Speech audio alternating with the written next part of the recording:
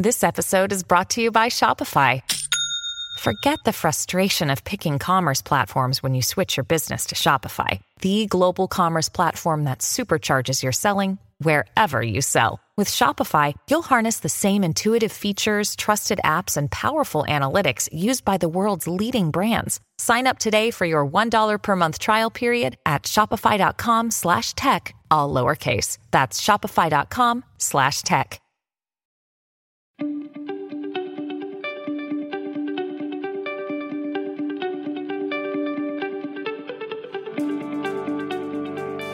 Hello and Happy New Year. Welcome to the first episode of Pod's Own Country in 2022. My name is Caitlin Doherty and I am the Westminster correspondent at the Yorkshire Post.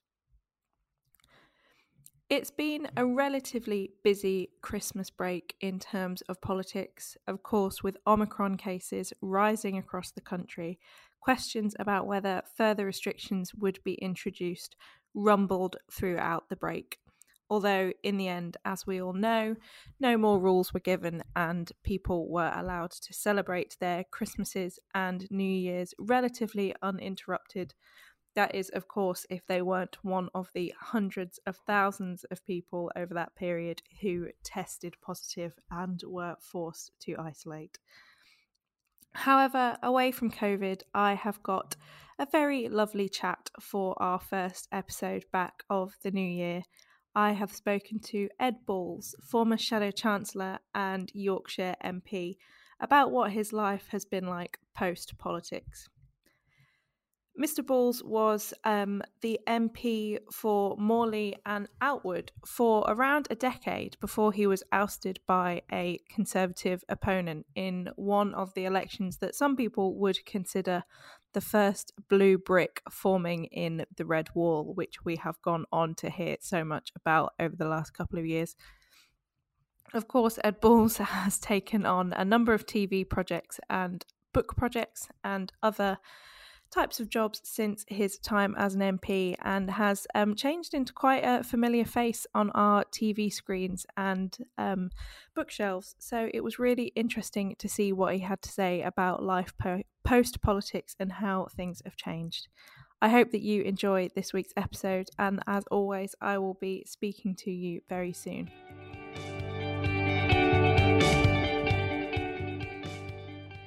You were the MP for Normanton for a very, very long time. It later became Morley and Outwood during your time there. I suppose a big question to start with: what are your favourite memories, or perhaps strongest memories? Is perhaps the better question to ask of your time in that job. I mean, being an MP is a massive role.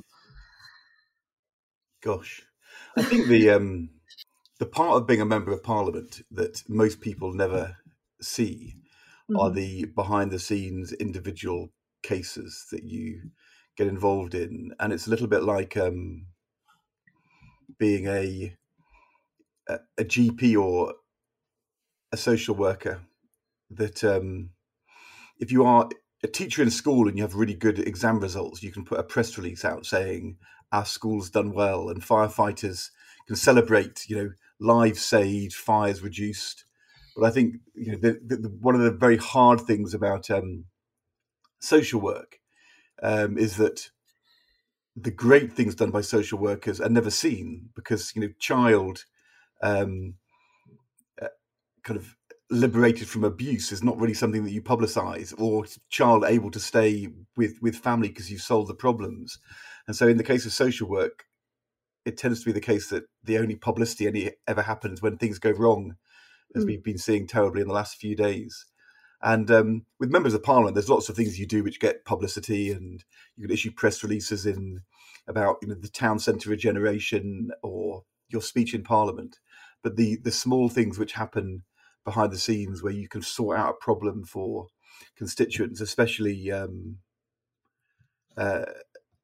in distressing circumstances, those are the moments you really remember. There was one late on in my time I was the MP for Morley and Outwood, but I had a letter from a father living in Wakefield in Outwood about his him and his wife, and they'd lost their daughter, who had, I think, kind of complex needs, and you know, she passed away, and the mum had been trying to have a bench put into the local park, which is where she went with her daughter a lot, in order that she could sit on that. They wanted to buy the bench so she could sit on it and think of her daughter. And they'd got mired in this kind of this bureaucracy, 18-month queue, and in any case wasn't sure that this was appropriate. And so I had this letter. I remember reading it and thinking, this is just ridiculous. So I rang Joanne Rooney, who was the chief executive of the council, and said, I've just had this letter. And this is just one of those times where things have got stuck in the system, and just unblock this. And she said, leave it to me.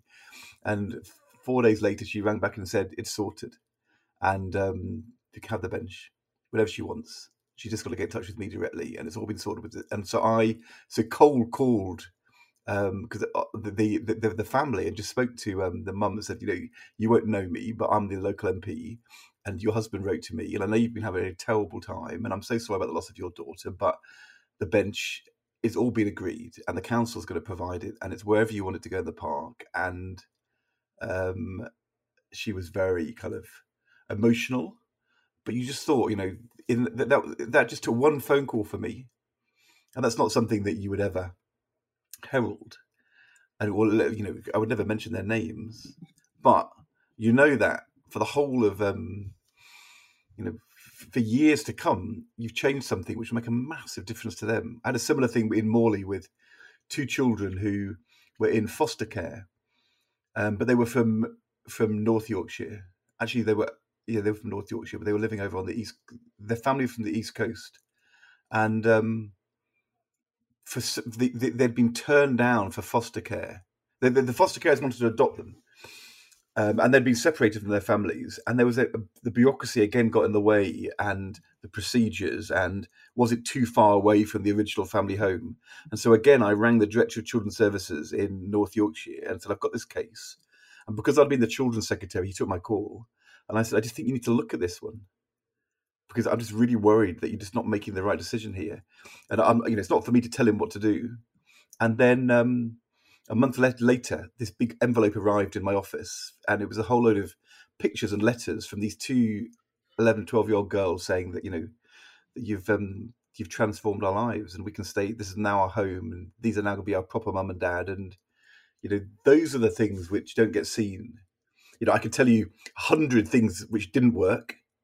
Yeah. But the ones which do work are the ones where you think, I'm actually managed to do something which nobody else could do. Nobody else could unblock the system in this way. Nobody could reach across geographic areas, across different public services, could make the call which makes the difference. And so I had a similar thing in Morley, where the breast screening clinic, which was in the leisure centre, was being relocated to Middleton, because they were rebuilding the leisure centre.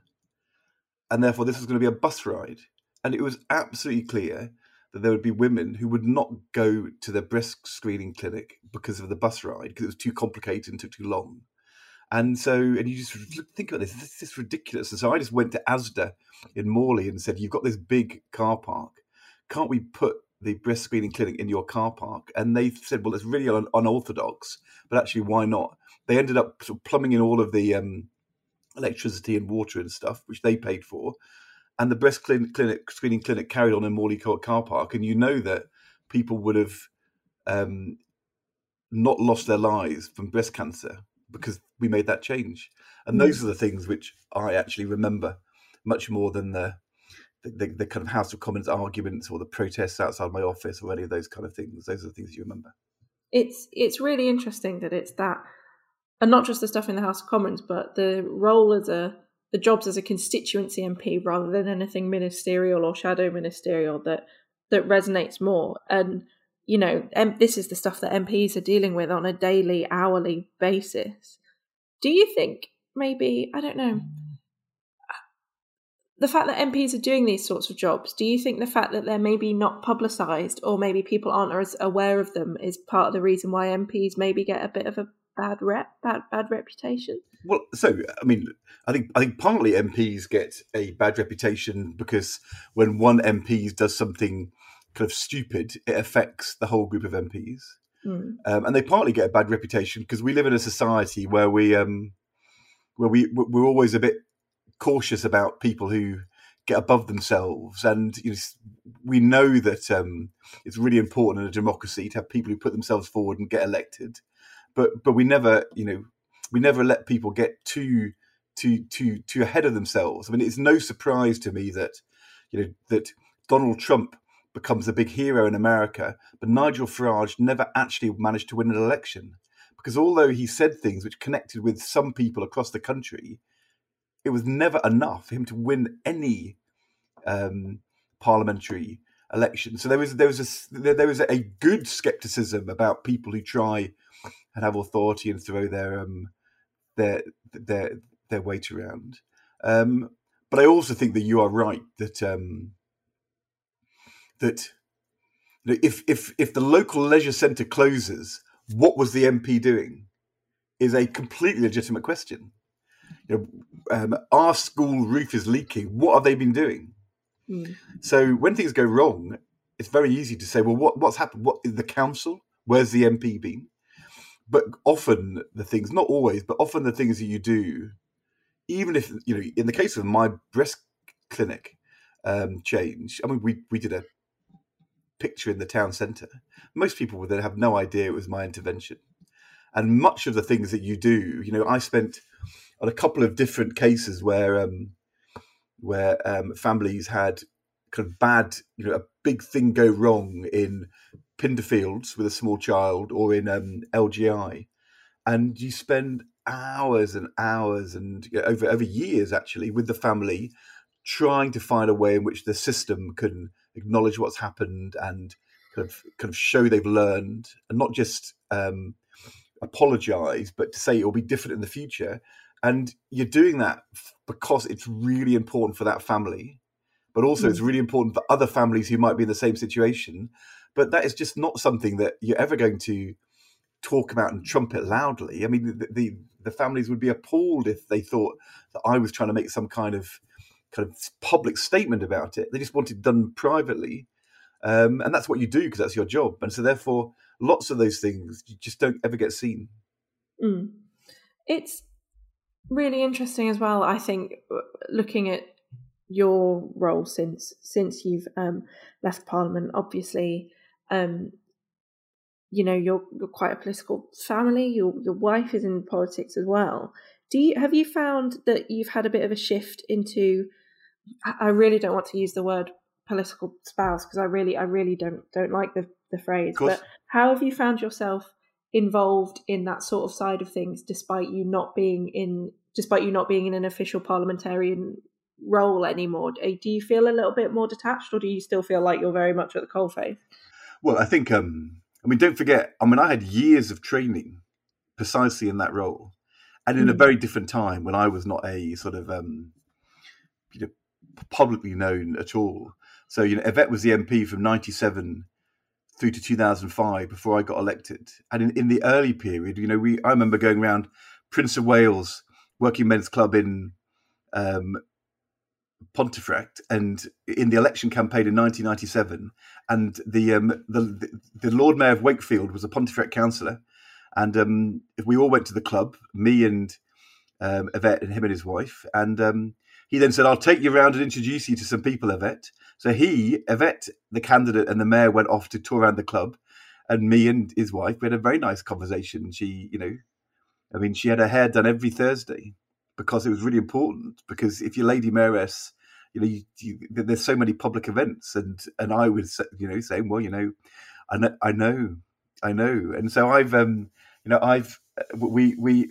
Yvette was the speaker once at there's also Pontefract Darts Club annual prize giving, and we went round the tables, and the president insisted on taking the tours around, and he kept introducing, this is our local MP Yvette Cooper and her partner, and he would turn to me and he could never remember my name.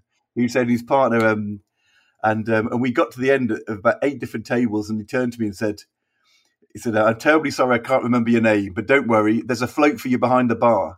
And they'd put a little pile of money behind the bar to buy drinks for the spouse. So I've had quite a lot of experience of being the one of the things when I did lots and lots and lots of fundraising dinners over the years, especially when I was Shadow Chancellor. And I would always make a point, because you thank, the constituency who've come and the chair of the constituency and the candidate.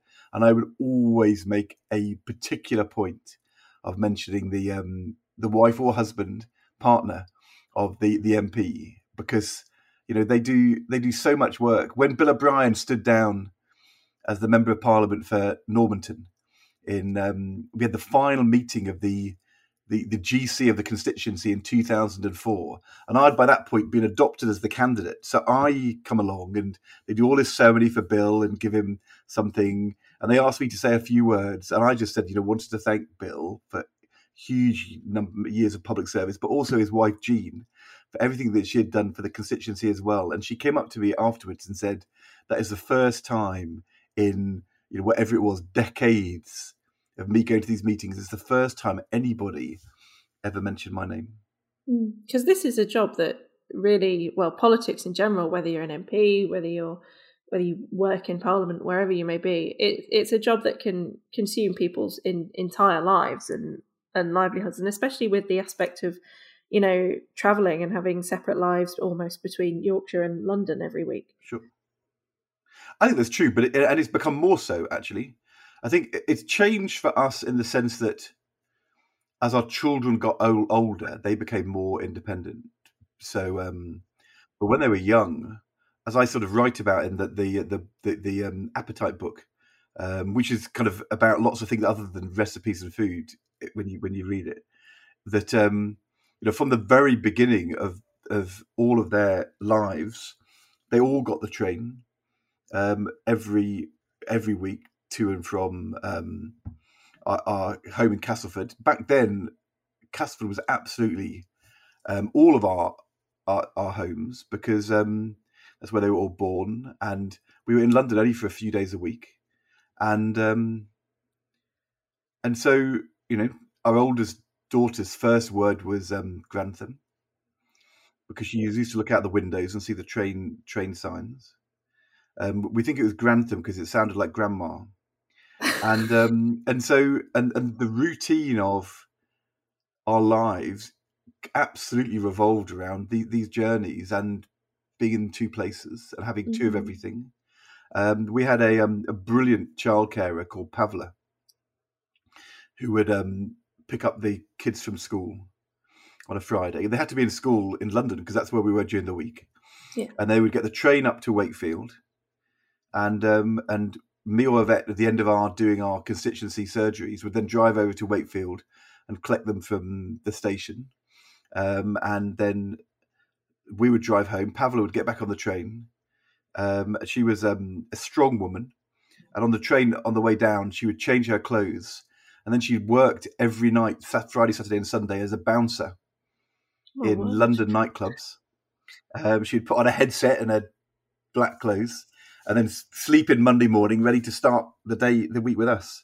But that all was because everything had to revolve around these jobs we were doing, and before that, Yvette was doing. And I think one of the advantages we had, because we were both doing similar things, is that we were together able to be quite protecting of time for the family. And we made very sort of, very strong decisions about not having the children in photos, and there's no pictures of our children in the public domain with us, never used in any political setting at all, because that was would have been wrong. So we had kind of clear lines. The children had to be their own people. They weren't the children of politicians. Our daughter said to us how important this was to her, because she said when she walks across the playground, she wants to be seen as her first, rather than the daughter of cabinet ministers. And that was kind of had a big impression on both of us. But despite that, the thing I was saying was that we were also quite, because we understood this world, if one of us was going off to do something on a Saturday or something you didn't need to do, then we were quite good at being tough with each other. There's times in politics when there's just an emergency and everything has to be focused on that, and that was always totally understood. So, but if it wasn't essential, then we were very good at keeping each other on the kind of the family course, and I think that we still do that. The thing which has changed is that the issues around security have become much more public and acute. So I think nowadays, we are, if we're in Yorkshire or London and a vet is out in the constituency, we're all aware of that in a different way from how we would have been 10 years ago. Is that something that has quite a heavy impact on you? I mean, it's been under heavy public focus for the last 5 years since Jo Cox, but obviously over the last few weeks it's been brought into quite harsher focus again with Sir David Amess. Is it something that you worry about on a daily basis? Yes, and it's changed because we from when the children were really young, we were always used to there being cameras outside the door when something had happened or something had gone wrong. We were used to sort of lots of procedures to get the children out to school without them being on film. We were always kind of aware when you were on the train or when you were in any public setting that people might be photographing. And of course, as social media became more prevalent, that became just much more. It's every time you go on the tube, you're waiting to see the person who's taking the picture. But the thing which changed was that move from being kind of people looking at you and taking photographs, or the media, to kind of worrying that there might be people who had, more nasty intentions. And so I think we've become more spatially aware of what's going on around us, especially when we're with a vet. And then, of course, in the house, there's a lot more security and kind of bags on the letterboxes and all those kind of things. But I think the only way to deal with it is to not allow it to change anything you do. And so, in the hour when the news broke about David Amess, a vet at the time was kind of walking in Castleford Town Centre, and I spoke to her. I rang her, and she said, "I just don't think." I don't want to run back to the office. This is what I do, and they're not going to stop me from being in my constituency. And, there was then lots of discussions which happened, across the country about whether there were things which should be done to make sure that was safer. But fundamentally, you can't stop doing your job as a member of Parliament. You can't be protected. And we don't live our lives like that at all. But I think when the David Amess thing kind of happened, I know for all of us, and especially for our kids, it sort of takes them back to the kind of the death of Jo Cox when they were younger, and that was very traumatic. So I think under the surface, if you look at the tweets that my daughter put out when the clash happened with Boris Johnson and what's the name, the Dewsbury MP at the time. I'll remember in a second. The tweets my daughter put out were quite raw, and I think that rawness is there. Yeah. I think it affects a lot more people than a lot of people realise, and like you said, it comes all the way down to, if it's not, people such as yourselves with their kids worrying, then I've heard from younger MPs similarly that they had their mums on the phone straight away, and it just completely. But the thing is, it's happened so many times. You remember when the terrorist, the terrible killing of, is it PC Bridgewater in the New Palace Yard, when the terrorist attack on the police officer. Yes, and Keith Palmer.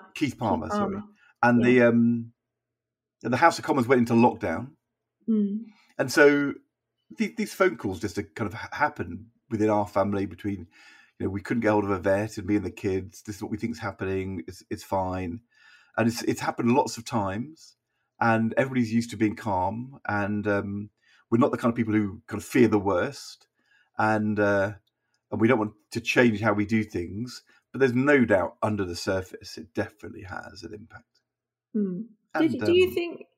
Oh, sorry, go on. It's fine. As I say, do you remember things like that happening during your time in Parliament? I mean, you left in 2015, which wasn't that long ago, but this whole idea of lockdowns and threats and everything like that, it does seem to be quite fairly recent. After 9/11, and then after the July 2005 bombings, there was undoubtedly an increase in insecurity, but so you're definitely aware of it. But I think that the sort of the both lone terrorist attacks and also the kind of hate and anger and misogyny you see on social media, that feels to me like a newer phenomenon. There was definitely sort of hate and anger on Twitter in my time, but it's sort of become worse and more personalized and more misogynist, and so I kind of don't. It's undoubtedly feels like it's much worse than when I was there. Do you still find Twitter a helpful communication tool? I mean, obviously you're public. It's slightly ironic you should ask me that. Of all the people to ask about helpful communication tools. But it's just things like, obviously your role has changed quite a lot since you've become an MP. You've written books, you've been on television programs, you're still in the public eye, but maybe in a slightly different way. Do you still? I'm basically trying to get to, sure. How do you feel like you communicate with the public now, and do you find it easier in your new roles, or do you still find that you're getting a bit of flashback from when you were a politician? Because certainly the TV shows and books that you've been involved with have been very successful, and it's almost been not Ed Balls the politician, it's just Ed Balls. So first of all, I think Twitter is an amazing way to know what is happening right now. And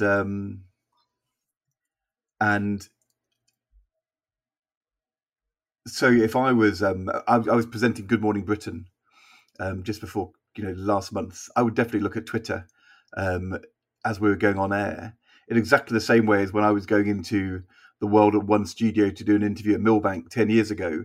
I'd looked at Twitter because I would think that if something is happening, that it will be the fastest way for me to see what is going on. So as a sort of a source of news, I definitely use it. And then secondly, I did a thing yesterday about a piano concert I played on Sunday, and I had a reply from Alexandra Harwood, who is like a modern TV composer. She composed the music for the New Labour documentary, saying how much that she liked my piano playing.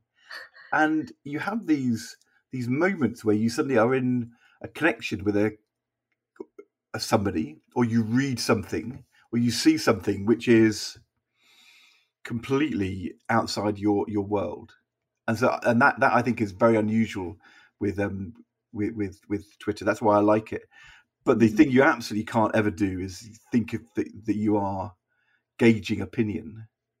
I'm having this conversation with Jonathan Agnew, the cricket commentator, who at the time was kind of he'd said critical things about Kevin Peterson, the England captain, and he said to me, "I'm getting all this abuse on Twitter." And I said, "But if you actually look at all the people who are abusing you on Twitter from the whole of the United Kingdom, they might just all fit into the upstairs room of one pub. This is a bunch of people who are shouting like mad at each other and you, and think of them as being that group who've gone to the upstairs room of that pub to shout at each other, and remember that actually across the rest of the country is millions of people who are enjoying your broadcasts. And the noise of Twitter is not representative. I'll remember that. The thing I've then started to do, I've done Instagram, which I never ever did when I was an MP, which is kind of quite, I don't really understand it at all.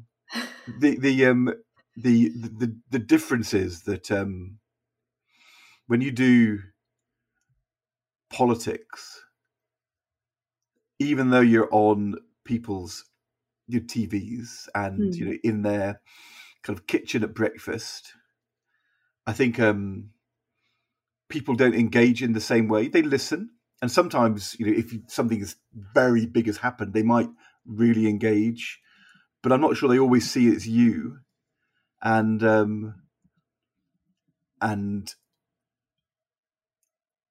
often there is like a prism of being the politician or the minister, and it's not easy to see through that to the person.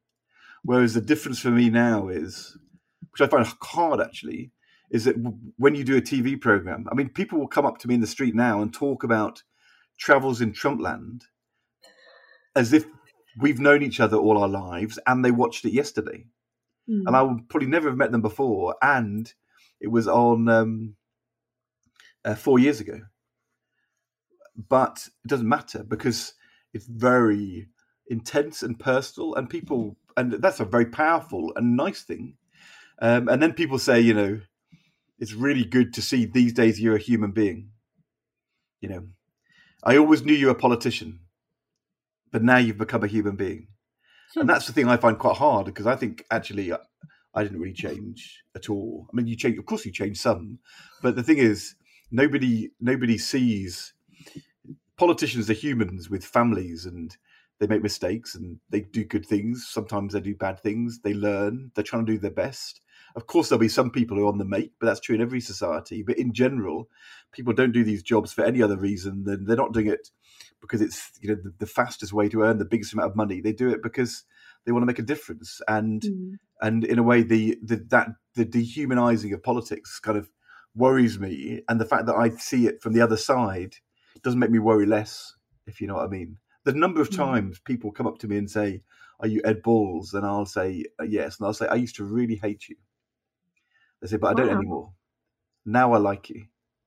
And they think it's really nice. They like me now because they liked, who do you think you are? And I'm thinking, I know, but why did you hate me before? And there may be good reason. They may be a conservative. They may hate politicians, but they may have just never, ever seen anything about who people like me were back then or are now. That's quite a brave thing to say to somebody in the street. No, but they say it in a very smiley way. Yeah, Ed, good to see you. Used to hate you. Now I love you. And you think, I mean, I also get asked for selfies the whole time, normally by middle-aged men in suits. And they always say it's for my daughter. And you think, yeah, whatever. I don't mind. Just get it done.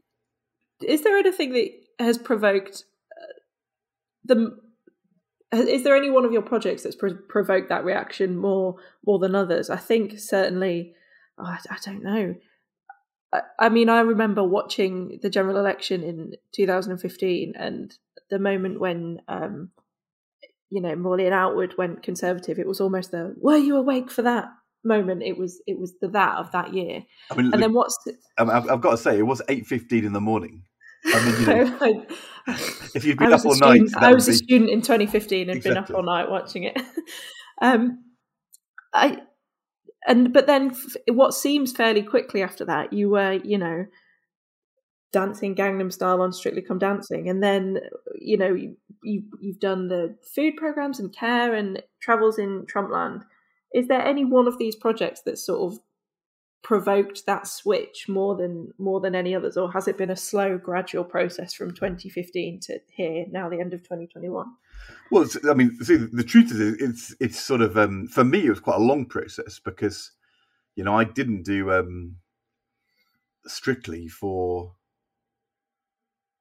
a year and a half after I came out, and the only thing I did in television terms at all was Sport Relief Bake Off, and Oh, I was doing some stuff at Harvard, but the reality is, if you it's not easy to transit out of politics anyway, especially if you've been very, very well known. And some people plan it very well, but I didn't do any planning. And so actually, it took a long time, a lot of learning, and I thought quite a lot about lots of different things I might do, which actually weren't motivating. The problem is, once you've been a cabinet minister, it's hard to think, what would I like to do which will be as good as that. That was like a reality, as hard as that and as important as that. And I partly ended up doing, Bake Off was for charity, but strictly because they were sort of so different. It was something which wouldn't be a half-hearted go at what I used to do. I mean, it was such a change, and so that was, that's, in terms of scale, it's one of the biggest TV programs in the world. So nothing kind of competes with that in terms of, as you were saying, weirdness and difference and people seeing you differently. But I think, but every time I walked down the stairs at the beginning of the Strictly evening, it was always, former Shadow Chancellor Ed Balls, and there's no escape from that. It's sort of, I don't deny that. It's sort of, I'm not, you can't write off the previous 20 years, and everybody sees me in the kind of context of having been in politics. And I think probably while I quite enjoy doing things which are kind of unexpected and very different, like, the cooking show was kind of like a challenge, and or like the playing the piano. The things which make most sense at the moment are the things where there's it's different and sometimes has some humor in it, but it also, I can relate things back to the past, and it makes sense of.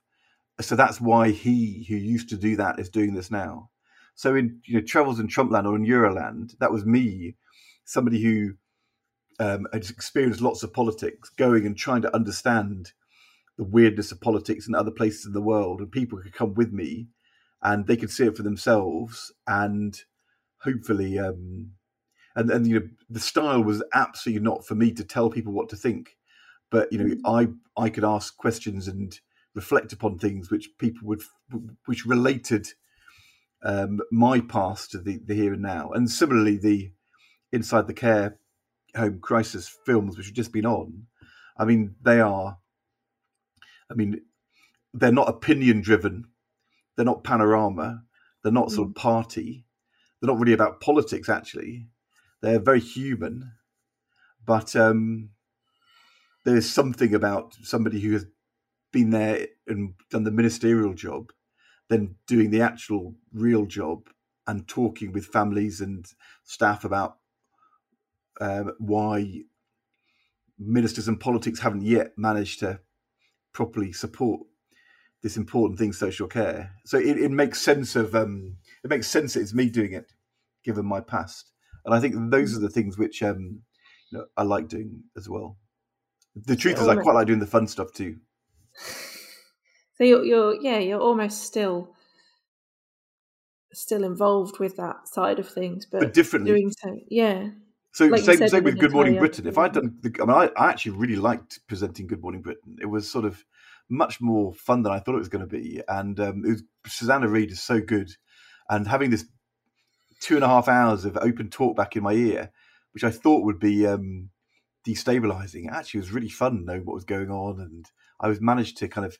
But if I'd gone in there and been the old me in Prime Minister's Questions, it wouldn't have worked at all. And actually, now I'm much more interested in trying to ask the question which I think the viewer really wants to know the answer to, and rather than sounding like, I'm sort of.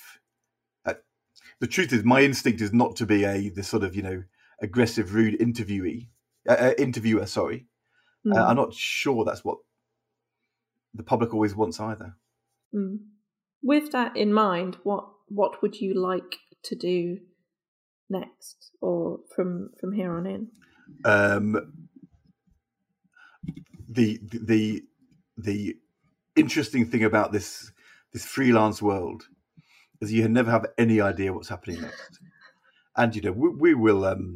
I've just had a very busy few weeks because it turned out a whole bunch of things I'd done in the last year and a half all ended up arriving around the same time. So Who Do You Think You Are, which we actually filmed, just after the first lockdown, and the New Labour documentaries were all filmed like a long time ago, and they all kind of happened at the same time. But so there's lots of kind of discussions going on about what next now, and hopefully, I want to go back and see what's happening in America. We were supposed to go back and do Return to Trumpland last year, and we couldn't go because couldn't go into America. But what's happened to the Trump voters, and what the sort of Trump Biden dynamic is post the election, what the Trump voters think about Biden now. I mean, that's really interesting. And then, after Social Care, I really enjoyed putting the spotlight on something important. So we'll but that's all at very early stages. And then I have a project which I'm working on with 3 kind of young faculty students of Harvard and King's, which is looking at the sort of history of regional economic policy making in the last 30 years, and interview-based, plus looking at the evidence. So to think about what does the experience of the last 30 years tell us about the kind of interventions which work to increase regional growth and tackle regional inequalities. So that's sort of going along. And then I'm co-chair with Lord Eric Pickles of the Holocaust Foundation. And we just got planning permission for that in the summer. There's still some legal things to go on, but we should be digging the ground this year. And so the next 3 years, there's an opportunity to do something which hopefully will engage the whole of the UK. And it will be the most visited Holocaust memorial and sort of learning place in the world. So that's so I've got a few things on, but in terms of what's the thing within that, who knows? Who knows? Whoever knows. Whoever knows. That regional inequality study sounds very interesting. I mean, I imagine that's going to be. It's good. It's going to be a little bit of a political hot potato next year. Well, the government's got a white paper coming up, and the government and the opposition will fight it out about the right things to do, and the thing which we're trying to do is look at the evidence about what drives regional difference around the world, but then also we will speak to 60 or 70 former chancellors, former kind of DTI biz ministers, senior civil servants, people who worked in the RDAs, people who worked in local government. We've talked to people like Tom Reardon or Richard Leese in Manchester, academics as well, and just trying from that to see what lessons do we learn from the past attempts to kind of improve kind of regional economic performance and local economic performance. So hopefully it will be a resource which will be available for the government or the opposition if they're thinking about what to do next. Thank you for listening to this week's episode of Podzone Country. If you have any topics you think we should be covering or any stories you think that we should be digging into, please get in touch with me over email on caitlin.doherty@jpress.co.uk. I'll speak to you next week.